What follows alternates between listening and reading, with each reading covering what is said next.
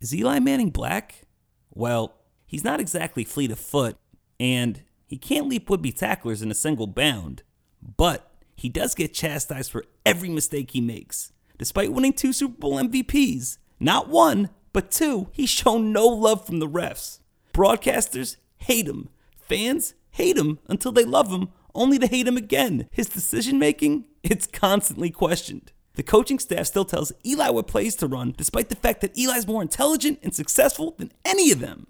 Day after day, year after year, 15 and counting now, Eli shows up, does his job, and never complains. He doesn't tweet or throw up a middle finger and let it linger. He battles and wins, never blaming his soul or crying like some R&B singer. He's the definition of just do it. And unlike Colin Kaepernick, he voted.